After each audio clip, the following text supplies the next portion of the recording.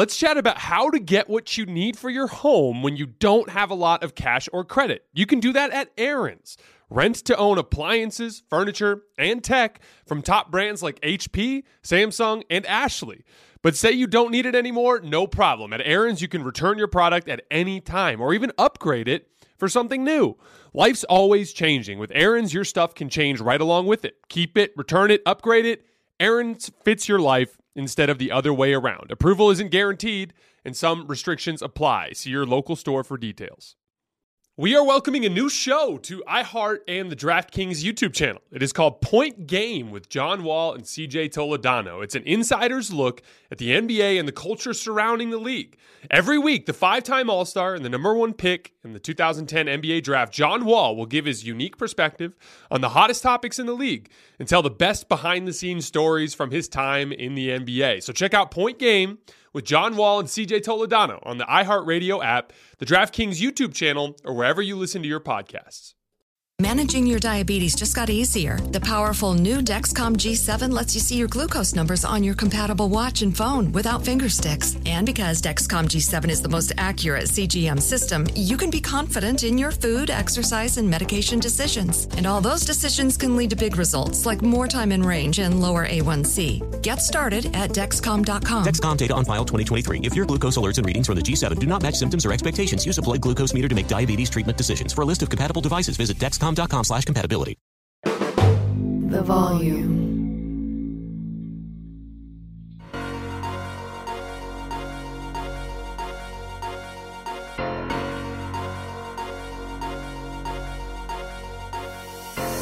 All right, welcome to Hoops Tonight. Happy Sunday, everybody. I hope all of you guys are having a great weekend so far. We are live on AMP. Don't forget, if you're listening on YouTube or on the podcast feed, the AMP is the very first place that you guys can get these shows. The Golden State Warriors are only capable of playing incredibly hectic comeback fourth quarter type of games. And they suffer a really disappointing loss in Denver, but I thought it was another indication of some of their athleticism limitations. We're going to dive into that a little bit. And then we're going to have our guy Carson come on. We're going to hit some questions around the league, including some Lakers, that big matchup between the Sixers and the Bucks. The Dallas Mavericks suffer what could be their crippling loss here, putting them in a tough spot at the end of the play-in tournament. And then I have some thoughts on the CBA negotiations and the league potentially heading in the wrong direction. So we got a lot of stuff to get into today. You guys know the drill. Before we get started, subscribe to the Volumes YouTube channel so you don't miss any more of our videos. Follow me on Twitter at _JasonLT. And for whatever reason you guys miss one of these shows and you can't get back over to YouTube to finish, don't forget you can find them wherever you get your podcasts under Hoops Tonight. All right, let's talk some basketball. So, you know, there's this separation between the winning core of the Warriors and what they can do to grind out wins. You know, it's funny, when I was a younger basketball player here in the city of Tucson and I'd play in the men's leagues and stuff around town, we would frequently lose to older teams that didn't have as much talent as us, but they just kind of knew how to play, right? And that sort of basketball IQ, fierce competitiveness, sheer force of will, whatever your elite top end talent is that your specific team has, you can ride that a certain extent. But at the end of the day, this is a contact sport. And there's a great many physical confrontations taking place on the court. I remember, I'm a Cowboys fan, and I remember in the mid 2010s when their offensive line was so damn good, like they'd roll up into Green Bay to play the Packers. And yeah, they're not as good as Aaron Rodgers and Richard Rodgers and everybody that was on that team, but they would just dominate the line of scrimmage and run the ball wherever they needed to go and chew up clock, dominate time of possession, and they'd win. And it didn't matter what kind of skill advantages that the Packers had or whatever team the Cowboys were playing had. And I've always said that, like, those physical confrontations, that athleticism, whether that's perimeter defense and containing the ball, crashing the offensive glass or the defensive glass, running up and down the floor in transition, all of those things are the physical battles that take place on the basketball court. And if you lose all of those, you have to be damn near perfect everywhere else. And, you know, Denver has a lot of athletes on the roster. Peyton Watson, just, again, how many times in the NBA do we have to see, whether it's, you know, a guy like Peyton Watson, what we've seen, just Jonathan Kuminga with the Warriors flying around here the second half of the season, on the Lakers, guys like Jared Vanderbilt, or guys like Wenyen Gabriel. We see this archetype of player around the league. And as if you're taller than 6'7" and you're athletic and you just play your ass off, you can impact the game of basketball in a lot of different ways just by flying around. Peyton Watson was everywhere in the second half of this game, making plays just with his length and athleticism. Christian Braun, Bruce Brown. That Denver bench is athletic. And here's the thing, with that Warriors roster, even though they've added Gary Payton, now the reality is without Andrew Wiggins, they're a significantly below average team in the NBA from the standpoint of athleticism. And you can win and overcome that. You just have to be perfect. We're going to get into this a little bit deeper when we talk about the Mavericks later on in the show. But like Steph and Clay couldn't make a three in this game. I think they were 6 for 26 up until that the final sequence. I can't remember what they actually finished as, but they weren't shooting very well. And if they're not going to shoot well, they can't overcome those physical disadvantages. Same thing with Kyrie and Luka. Kyrie and Luka have to be damn near perfect to make up for the limitations that they have elsewhere on the roster. It's just a lot to ask. And, you know, again, I think we've seen a lot of this narrative with the Nuggets as it pertains to Jokic's MVP case, trying to minimize the talent that's on this Denver roster. And the reality is it's a lot of the same issues that I've been talking about with the Lakers having to do with staggering. They play their starters together all the time, and then they bring in these line shift bench groups. And as a result, those groups really struggle because they don't have nearly enough talent because they don't stagger their players very well. They do occasionally, but not nearly as much as some of the other teams in the league. And so you get these absurd point differentials. I'm sure some of you guys who were listening to the NBA TV broadcast tonight, they had a graphic that they put up on the screen showing what the Nuggets are when Jokic is on the floor and what the Nuggets are when Jokic is off the floor. And you'll see differentials there with the best players in the league often. That's normal. They're your best player. And obviously in the NBA, the singular best player on your team has more impact on winning than just about any other team sport. And so obviously removing that kind of guy off the floor, you're going to see a drop-off. That goes around the entire league, regardless of which player we're talking about. But the reality is Denver, even though it doesn't have the same kind of big names that you see in some of these other supporting casts, like when you go to the Bucks, you know, Brook Lopez and Drew Holiday and Chris Middleton, they're a little bit more renowned around the league, right? When you go to Philly, James Harden obviously is considered a superstar, even if he's probably on the tail end of that side of things. Tyrese Maxey was off the charts good again tonight with his shot making. He's a guy that you think of as like a star guard. So you think of those rosters as more talented, and I think they are probably, but not much. And the truth is that Denver roster has a lot of professional NBA starting level basketball players that complement Nikola Jokic extremely well. And they do have a good amount of size on the perimeter. What's Golden State's biggest weakness? Perimeter size, right? Especially without Andrew Wiggins. Without perimeter size, you buy opportunities to shoot over the top for people, right? So like, you know, if the Warriors have to put Jonathan Kuminga to try to handle a guy like Jamal Murray on any given possession, then guess what? Michael Porter Jr. is going to be isoing Steph Curry, and Steph competes defensively and he puts in all the effort. But the reality is if Steph contests a Michael Porter Jr. hesitation pull-up three, he's not bothering that shot. He's just not. And he's just giving up too many inches there, right? So like Michael Porter Jr. just consistently getting to his spots and elevating and knocking shots down. Aaron Gordon as a do-everything forward. Kentavious Caldwell-Pope, one of the most professional two guards that you have in the league that just does everything well that you need in a supporting player on an NBA roster. They have a lot of talent, a lot of athleticism. This is a good team. And guess what? Jamal Murray, he's capable of hitting all of the high-level shots that the other stars around the league hit. This game kind of got off the rails there in that early fourth quarter. Who was it that was hitting the shots? It was Jamal Murray flying through, I think it was an elevator screen at the top of the key and knocking down a shot, or the Nuggets forcing a turnover and Jamal Murray dribbling down the floor and pulling up from three. I think, you know, I don't know how many times we have to see this, whether it's with the Lakers and how bad they looked with LeBron James and Anthony Davis and a bunch of like terrible role players versus good NBA starter level role players, or this Warriors team who has struggled so much this season compared to last season because of just dropping two significant role players that they used to count on. Third, if you count for Andrew Wiggins getting out of the lineup. We just, in NBA history, we've way too frequently applied too much credit to stars. They absolutely are the determining factor for a team's ceiling. That goes without saying, but you do need good basketball players down the roster, and Denver has a lot of really good basketball players. And that's why, as of right now, if the season were to end today, I mean, we'll see how things go with the Lakers and matchups and Andrew Wiggins. I saw a report yesterday that potentially he's returned to the Bay Area. I don't know if that means he's nearing a return to the team or not. Apparently, he had been out of San Francisco before that, right? So, like, obviously, some things can shake up at the bottom of the West, but right in the Suns won again tonight in Oklahoma City. Kevin Durant looked amazing. Big shock that that poor shooting night the other night was an anomaly.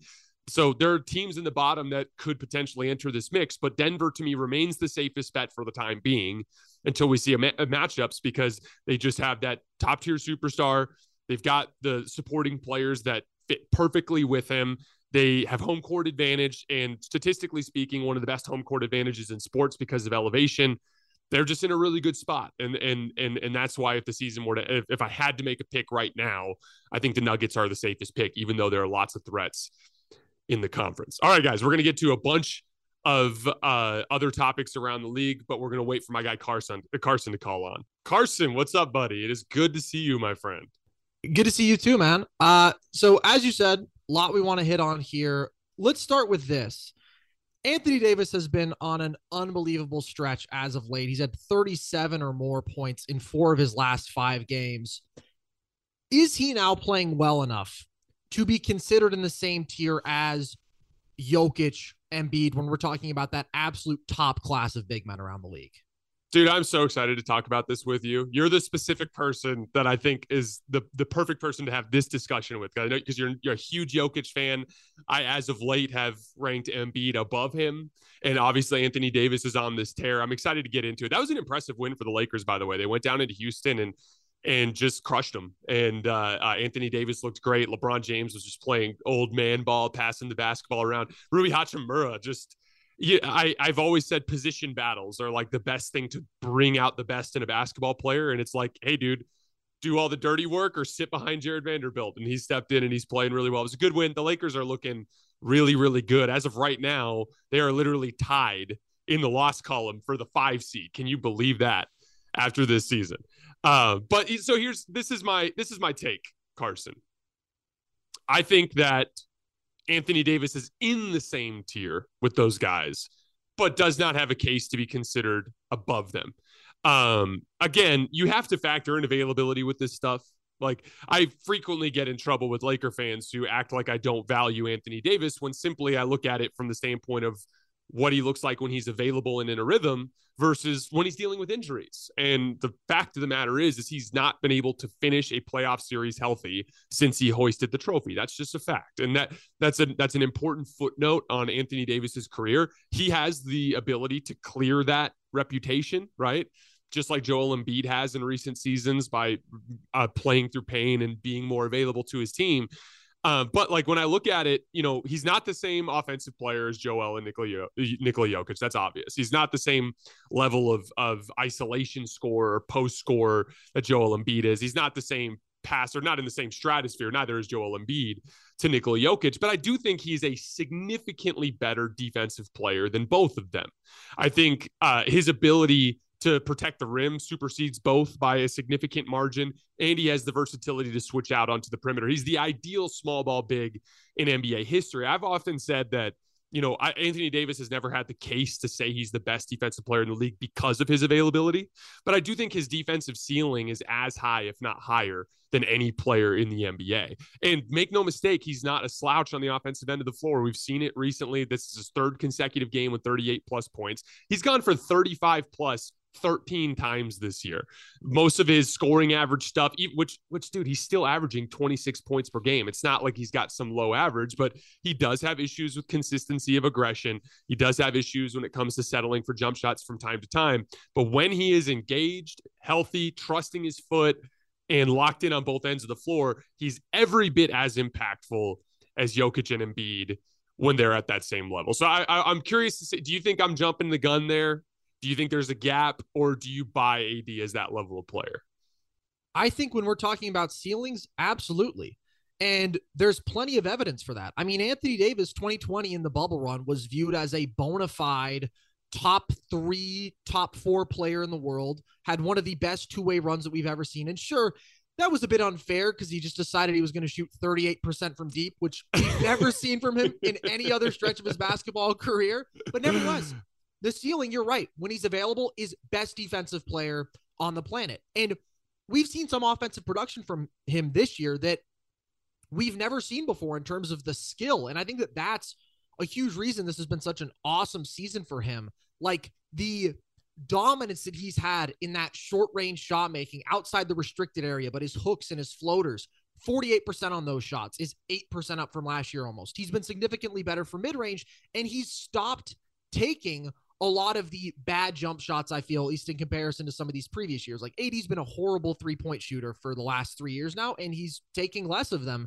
this year. And I think that's just a benefit to his game. He's been aggressive. He's been physical. He's been efficient. Like if you look at these last 2 games, I think he has 13 offensive boards, and he's creating second chance opportunities for himself off his own misses. It's like when AD sees Alperen Sengun and goes right into his chest and either just goes through him and gets a layup or puts up that little touch shot, that's awesome when he consistently does that. He's had an awesome rebounding season, great defensive player. The Lakers are a top 3 defense when he plays. They're a bottom 5 defense when he doesn't. Like, this is what Anthony Davis can be. He's a wrecking ball. Yes, he's not as good of a pure scorer of the basketball as Joel Embiid. He's not nearly the offensive player that Jokic is, but his two-way ceiling has got to be the highest because he can hang 40 on you in 4 out of 5 games and be the best defensive player by far out of these 3.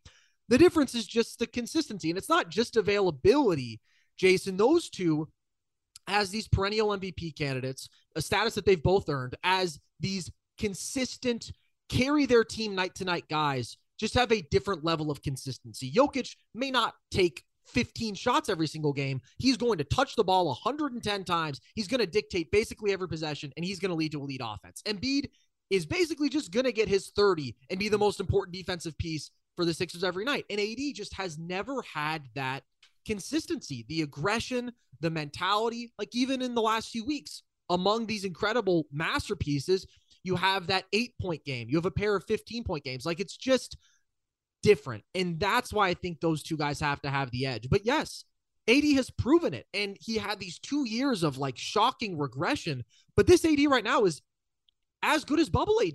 He is. I mean, he's added new elements to his game more consistently that are more legitimate, in my opinion, than him having a 38% 3-point shooting run that was just never going to be replicated. So no, I don't think that you're out of bounds, but it's the consistency that separates these 3 to me. That the level of footwork he's been demonstrating, particularly in the last 2 games, it's like old school Hakeem Olajuwon, like pivot, spin over both shoulders. He actually looks a touch quicker than he has in the last couple of years. I think it's just a product of how much the Lakers have needed to lean on him as of late and him just dropping weight. Look, here's the thing. When you're putting together a list, you have to put Jokic and Embiid in front. They've earned that right. But, I mean, I would argue, especially in a playoff setting, if he's healthy in a playoff series, there's a case. I'm not saying I would necessarily take that pick, but there's a case that AD is the guy that you would pick for a series. Again, looking back to 2020, he was definitively a top 4 player, I thought. When you were looking at it, it was like LeBron, Steph, and KD were all still clearly ahead. But like coming out of that 2020 playoff, now Giannis has since lapped him. That's a fact. But coming out of the 2020 playoff run, if you had Giannis over AD, you were the crazy guy. Like, because Giannis and his lack of half-court polish showed up in a big, ugly way in that Miami series. And Anthony Davis was the half-court, like tip of the spear for that Lakers team. And they would just dump the ball to him with 7 seconds on the shot clock. And they were scoring healthy over a point per possession. Like he definitely is deserving of being in that tier, at least when we're evaluating for a playoff series. Before we move on really quick, I wanted to ask you, I said that Joel Embiid's play here the second half of the season has demonstrated to me that I think he's a slightly better player than Jokic. Are you ready to make that pick, or do you disagree with me? No, I'm not quite ready to go there because I think that there is still an offensive gap that is really underrated. Like the elevation that we see from Jokic night to night, it's unbelievable. And I agree with everything that you've laid out about the Nuggets playing their starters as much as they do together and that sort of messing with some of the team impact stats. But the bottom line is that Jokic still consistently leads the best offense in basketball or a top 3 offense what has been the best team in the West consistently this year by far. And he does that all while being a liability defensively. I just think he is a generational, easily top 10 offensive player of all time. And that to me makes up for the defensive gap where I just feel that Embiid is a bit overrated. I still think he's a plodding guy who can be exposed in space. He's a good rim protector, but is holding guys like 2% below their average shooting percentage around the rim this year. So it's not a dominant, like Giannis is 16, right? Giannis is just this unfathomable help side rim protector. Embiid is big. He takes up a lot of space. He's good there, but I don't think he's great. So no, I'm not quite there with you. And I will say, if we're going to have this whole, hey, both these guys need to prove more in the playoffs, Jokic has been way better in the playoffs than Embiid. Embiid has maybe once played up to expectations in a playoff series. Jokic has done everything. He's just been exploited a bit more defensively. But offensively, he's been every bit as brilliant as ever. Maybe even more so because he's more aggressive. So that's interesting. I actually go the opposite direction on the playoff side. I think they've been more even. I think Embiid's been a much better playoff defensive player than Nikola Jokic. But the big thing with Embiid is his jump shot falling apart when he reaches that stage. And that's such a pivotal, important part of his game. And that's going to be what I'm keeping an eye on in this playoff run. But I don't think it's fair to give a playoff edge to either of them. Because like sometimes with Embiid too, like, do you remember that Raptors series a couple years ago where it was like, he was shooting terribly. It was like he shot like 33% from the field for the series, but like they just dominated the Raptors whenever he was on the floor and got their ass kicked every time he was off the floor. Like I do think. Oh, are we using on off? Are we using on off stuff now, Jason? Very interesting pivot. Yeah, I don't know. I just think we've consistently seen the efficiency and production drop with Embiid. Like he's under 47% from the field in his playoff career, under 30% from three, 24 a game. That's just not the same Embiid that we've seen in the regular season. This absolute monster. So I would say Jokic has been the better playoff player, but I mean, AD, just to bring it back to him, has fought his way back into this conversation. He's earned it. He fell way out of it. And he had a stretch earlier this year, which now, I mean, he's had that second unbelievable run, but the 9-game stretch where he averaged 35, 15, and 3 blocks per game, literally nobody has ever done that.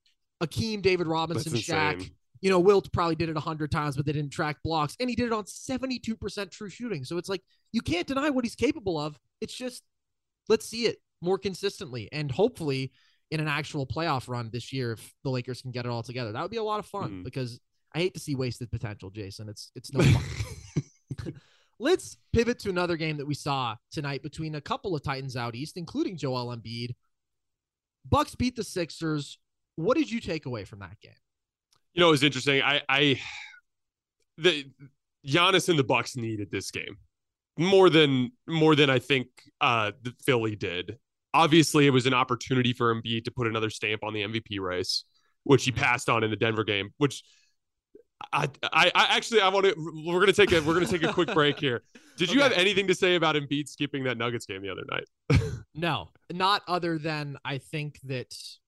Well, this is a conversation we'll have later. I'm growing increasingly anti-load management, but if it makes sense for anyone, it's Embiid in his third game in 4 nights. I was just surprised that he would even allow that after the interview came out that morning. I'm like, that's just a bad look, but no, I do not think Embiid is ducking Jokic, and I think that if you think that, that's ridiculous. Carson, like, if he thinks he's better, he played go out 13 there. Straight games.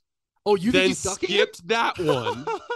Then played every game since. I'm not saying I'm not saying he's ducking him, but it's not a good look. It's not a good look to play 13 straight games, including a back-to-back without James Harden, games that you probably were going to lose anyway, to then skip that particular game. When that game, we know from the straw poll that the MVP race was on like the 50-yard line. Like it was dead heat between Jokic and Embiid. Like it was there for the taking.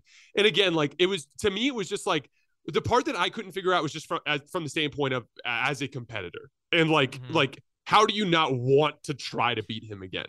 But that said, like I'm going to give him the benefit of the doubt and say that he had some tightness in his calf and he just decided to rest, but it was weird to play 13 consecutive games and then to hop back for those last 2. But so in this particular game, the Bucks came out with a much higher defensive energy. They were the big schematic thing that stood out to me from this game, which stood out from their last matchup, was just Giannis sticking Giannis on PJ Tucker in the weak side corner. And he's already the most devastating help defender in the league. Because again, you guys got to think of it this way. Like James Harden coming off of a ball screen. They like to trap, right? You'd like to be able to show high, not necessarily trap, but bring your ball screen defender up high out to hedge so that James Harden can't get downhill or to his pull-up three, and you're chasing him over the top of the screen. So you're throwing that pocket pass to Joel Embiid at the free throw line. And Giannis is just waiting for him there every single time in help. And then he's such a great athlete that even when there's good shooters out there, he can get a good contest. But here's the thing, Philly's the best spot-up team in the league. But PJ Tucker's not one of those guys. And again, he tries to impact the game as best as he can in that position. But I mean, they basically played the Bucks to a draw when Tucker was off the floor and got their ass kicked when Tucker was on the floor. And I thought a big part of that was Giannis and help. And then a big underrated part of that too is, especially against teams like Philly that are bad transition defenses, I look at like positioning Giannis and help as the perfect transition start. You know, like Tucker's in the corner. He's standing, getting uncontested rebounds on all of the missed shots that take place in that action. And he's just grabbing and going every single time. And again, when he's, and I thought he passed the ball pretty well in this particular game. I think he only had like 4 assists, but he was making the right reads and making Philly pay every time they sent extra defenders. And that was just getting him better opportunities to get downhill. It's urgency and physicality and all the effort stuff that went Milwaukee's way is a huge swing factor. But that's the biggest matchup piece that stood out to me, because if you have to take PJ Tucker off the floor, that's the guy you want to guard Giannis with on the other end of the floor, right? So it's just it's a pretty tough give and take. And then the one other thing was just the Grayson Allen injury, tweaked his ankle on like kind of a funky step on the baseline, and that specific position's been a little bit of an issue for the Bucks because Pat Connaughton hasn't played especially well, and when they size up and go with guys like Ingles and Jay Crowder, they really struggle to contain on the perimeter, which we saw in the Celtics game. So like it's just that's a really unfortunate little ankle twist here. It's so close to the playoffs, but hopefully they'll have a good enough first round matchup that it won't bother them too much. Yeah, I agree with everything you laid out. This also just felt like a game where it was kind of like, hey, Milwaukee's just better. I mean, when you get this level of impact from Drew and Middleton, and Bobby Portis had a great game. Giannis got whatever he wanted. He missed 4 shots. 2 of them were just dumb jump shots that I'm honest. Why do you still do this? You know, the top of the key 3 had a weird pull-up jumper. And the one thing I do think that was interesting on top of everything you said is Embiid is not always a guy who needs to get all the way to the rim to be super effective, right? Because he's such a lethal pull-up jump shooter. If it's off the short roll, getting to that free throw line, he can kill you from everywhere. He can also kill you just getting to the line. But we do know how dominant Milwaukee's interior defense is. It did feel like Embiid was settling a bit in this game at times. 1 of 7 from deep. Only, I believe, he only made 2 shots inside of 5 feet in that restricted area all game, and he took 25 of them. So I thought that they did a good job on him, but I do agree. It just felt like there was more urgency. There was more intensity for Milwaukee. And in a regular season game like this, that can really be a majority of the difference. Let's talk about the Dallas Mavericks, Jason, because they lost again tonight in the Hawks in overtime. They're now a game back of Oklahoma City for that 10 seed, but they're effectively 2 games back because they do not have the tiebreaker. This is with 3 games remaining for each of these teams. Are they dead? Man, it's close.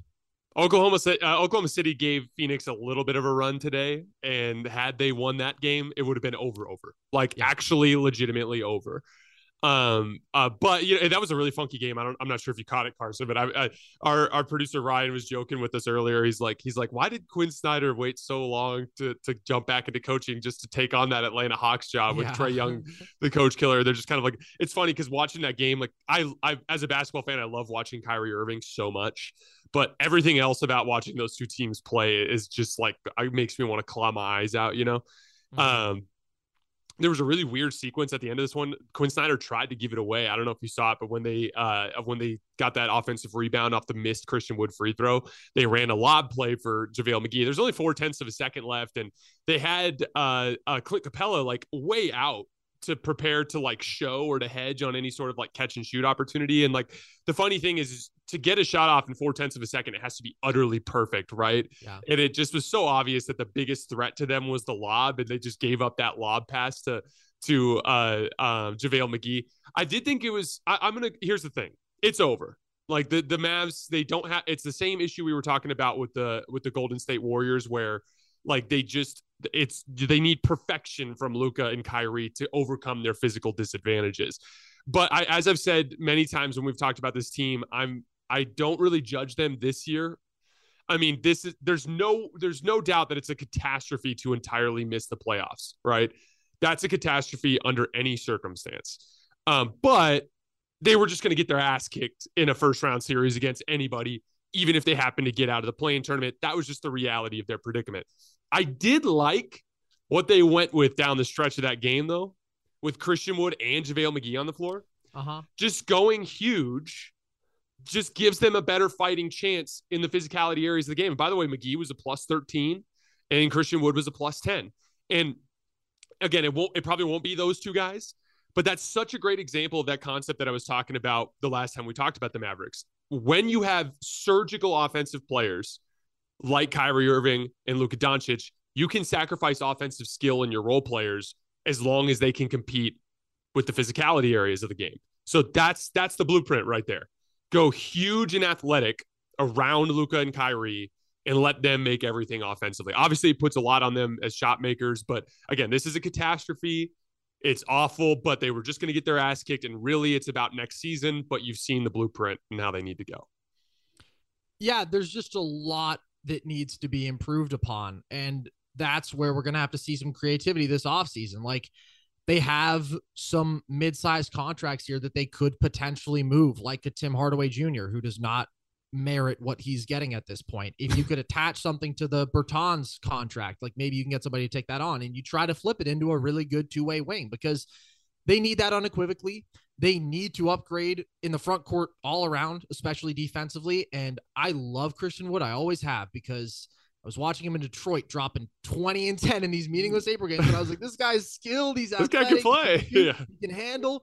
And I've always loved him for that. But the bottom line is that he can't play at the 5 for this team. When you have two liabilities at the point of attack and you don't have a great defensive wing, it doesn't matter all the fun things he can do offensively. Your offense is going to be really good no matter what, because you have Kyrie and Luka, and he's going to hurt you defensively where you just can't afford to take any more damage. So that's what it's going to be all about. I agree with you. This is a bad look. It's embarrassing when you are coming off a conference finals run and you were like a top 2 team in the second half of last regular season, and they were actually defending well and they had all this going right. And then they let Brunson walk. And we know that they could have had him for 4 years, $48 million if they had the foresight. And now he's a bona fide star. Like, there's a lot that's gone wrong in Dallas, and bringing Kyrie into this mix is a dangerous thing to add to the potion of disaster, but it's also potentially the thing that could save them. It just requires a lot going right, and there's a lot up in the air here, and I just don't feel great about where Dallas is at. And it's just a concerning dynamic overall, I would say. And in terms of if they can do it this year, sure. I mean, they have the potential to explode offensively in any couple of matchups. They could beat Sacramento and Chicago and San Antonio, but it's like you said, it doesn't matter because they're one of the worst defenses in the league. They have been all year, and they're not going to beat the Nuggets, right, in a first round series. They're just too far behind on that. It's inevitable. Yeah, it's inevitable. Yeah. Let's take things big picture here for a second, because we just had a new CBA that was agreed upon yesterday, and a few key takeaways from that, Jason. Comment on whatever you want. The NBA has basically moved towards limiting the spending that we can see from the teams that are most willing to spend high amounts in the league. So they've put a second salary cap apron, which is $17.5 million above the luxury tax, that if you are above that, you can't even use the tax player mid-level exception to sign players. That was an interesting move. Other things that we saw in that CBA, now a 65-game minimum for awards eligibility, a mid-season tournament. What stands out to you from all that news that we got? It's unfortunate because there are some good things in there, right? Like the mandatory minimums for awards. I think that will help. It'll never do the same thing as shortening the season, but that will help. I'm glad they let the players start smoking weed like that. That's just the dumbest thing in the world when weed is demonized the way that it is. But they're allowed to drink as much as they want. It's just silly. Right. So there's some things that I liked, but the reality is did they shorten the season? No. So that doesn't send the game in the right direction, in my opinion. Like, the best way to get players to play games is to build in the rest into the schedule by spacing the games out more. Like, yeah, how are you going to get a guy who makes $45 million a year to play a back-to-back against the Thunder and the Nuggets in February? You're just not going to be able to, right? And if you space the games out to where there are no back-to-backs and there's multiple times a week where you're getting, or every single week you have at least one stretch where you get 2 days off consecutively, like little things like that will effectively be your load management. That also increases the urgency of each game. By shortening the season, each game just, like if you shorten the season by 20%, each game becomes 20% more important. It's just simple math. And so I think that was the direction they needed to go. I mean, I'm going to keep an open mind about this midseason tournament thing.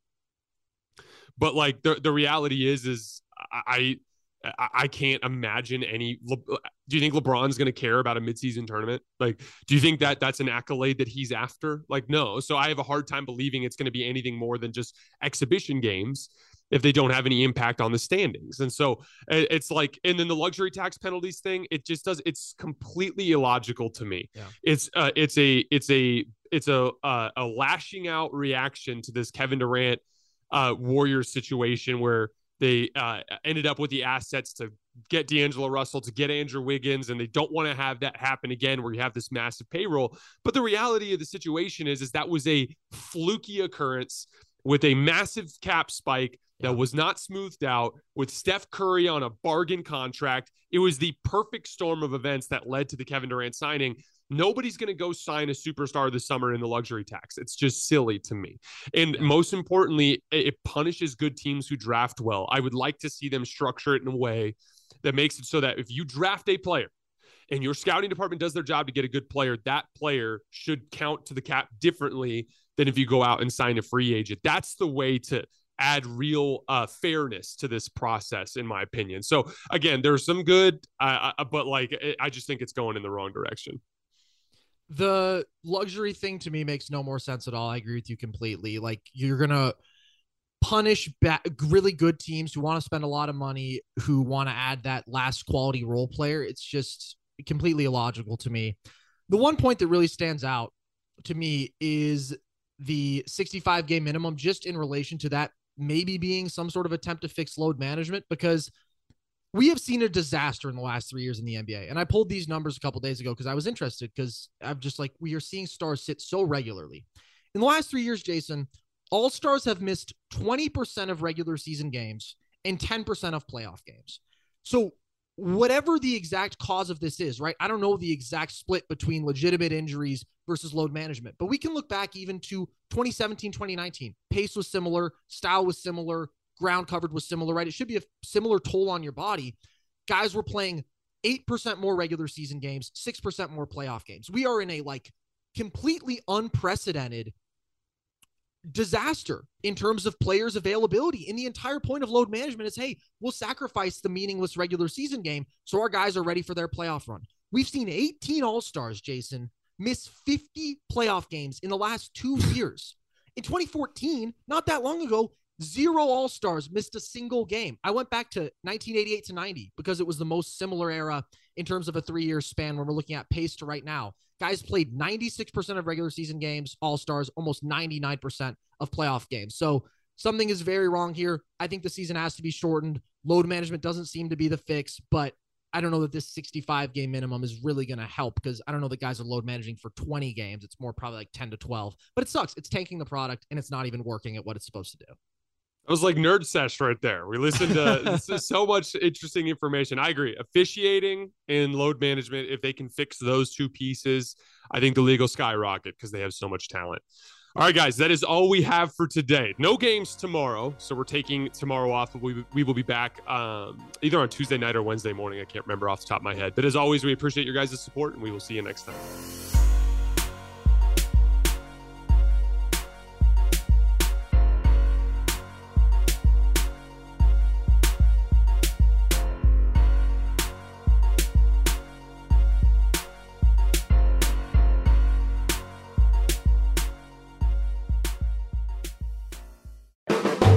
The volume.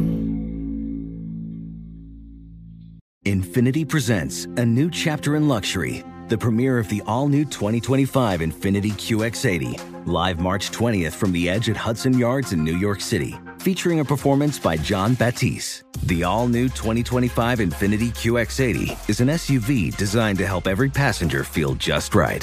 Be the first to see it March 20th at 7 p.m. Eastern, only on iHeartRadio's YouTube channel. Save the date at new-QX80.com. Don't miss it. 2025 QX80 coming this summer. Tired of restless nights? At Leesa, we know good sleep is essential for mental, physical, and emotional health. From memory foam mattresses to hybrids that keep you cool all night long, Leesa's mattresses offer exceptional comfort and support with free delivery and 100 nights to try out your mattress in the comfort of your home. For a limited time, save up to $700 off select mattresses plus 2 free pillows. Go to leesa.com/iHeart for an additional $50 off mattresses and select goods. Exclusions apply. See leesa.com for more details. I'm John Cipher. And I'm Jerry O'Shea. We spent over 30 years in the CIA uncovering global conspiracies. Conspiracies aren't just a theory to us, which is why we started our podcast, Mission Implausible. Everyone has questions about conspiracy theories, but with our background, we can actually answer those questions. Anyone can just start screaming about microchips and Jewish space lasers, but it's our mission to remove the bull and get down to what's real. Listen to Mission Implausible on the iHeartRadio app, Apple Podcasts, or wherever you get your podcasts.